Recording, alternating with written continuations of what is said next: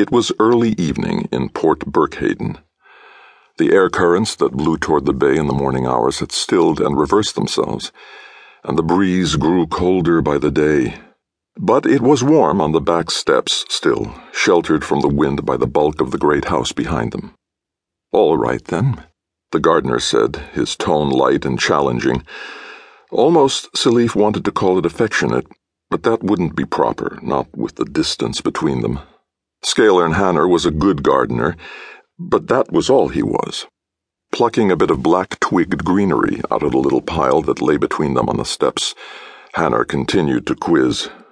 "You are solid on the stots, one and all. The stots are good for color, but delicate tones need background, don't they now?" It was Hanner's game to tease her when all she'd ever done was ask him questions about his gardening. He didn't take her seriously. Why should he? Because she had been to school and he had not.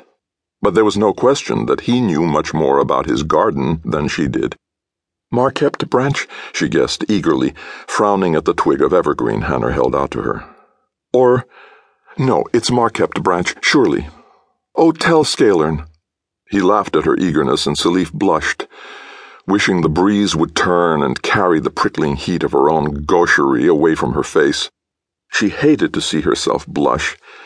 She blushed in splotches, obvious and awkward, and it always made her blush when Scalern laughed. She wasn't certain why. She only suspected that it had to do with the suddenness of the sight of his white teeth when the rest of him was ruddy brown with sun or sweat. "Perfect marks, little mistress. Markept branch it is. And from the far reaches. From Poughkeepsie, in fact. Come across the centre-if vector to Birkhaven before the bench came down upon us." If she was right, why had he laughed? He teased her too often. It was unkind of him. She didn't know why she tolerated his impudence, and yet she'd had nobody else to talk to, not these 6 months gone past. Standard. "The Danzilar fleet is only 4 weeks out, they say." The centre-if vector, somewhere past Birkhaven's pale new moon this time of year. Salif frowned into the darkening sky, wondering where to place the space lane's terminus.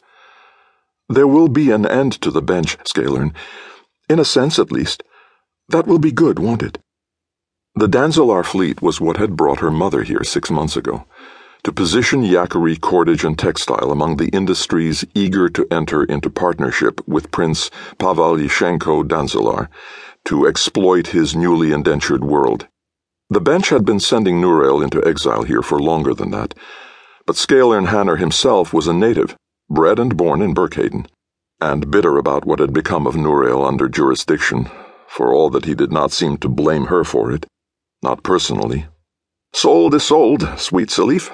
I wasn't born cattle, and I had a mother and a father once." It was hard to blame him. He had suffered loss and privation under jurisdiction. It had all been for the preservation of the judicial order, she was sure of that, though it was hard to understand what threat a gardener could have posed the bench. All the same, she didn't like to argue with him, especially when she felt he might have good cause to feel resentful, but she wished he wouldn't sulk. There was nothing either of them could do about it, after all. "The first step toward citizenship, Scalern. They're odd people, from what I've heard, but practical."